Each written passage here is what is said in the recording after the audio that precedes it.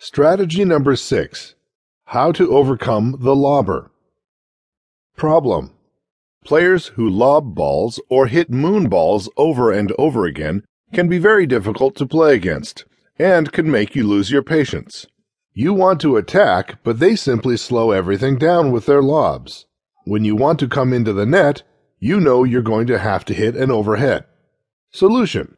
You don't want to lose a match because you're going for low percentage shots while your opponent is hitting high percentage shots such as lobs.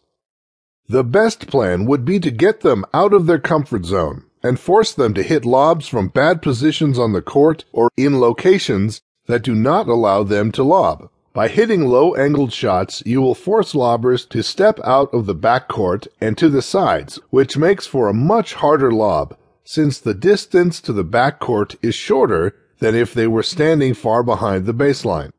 Another way to get these types of players out of their lobbing game is to simply hit a short ball or drop shot as to bring them into the net. At the net, you can either volley or hit an overhead, but no lobs.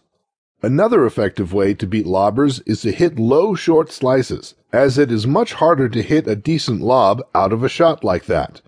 And then you can simply hit behind them after they return a not-so-good lob. The last option you have against a lobber is to hit the ball in the air so that the ball never bounces. This can be very effective if you're standing inside the baseline and feel comfortable swinging at balls in the air.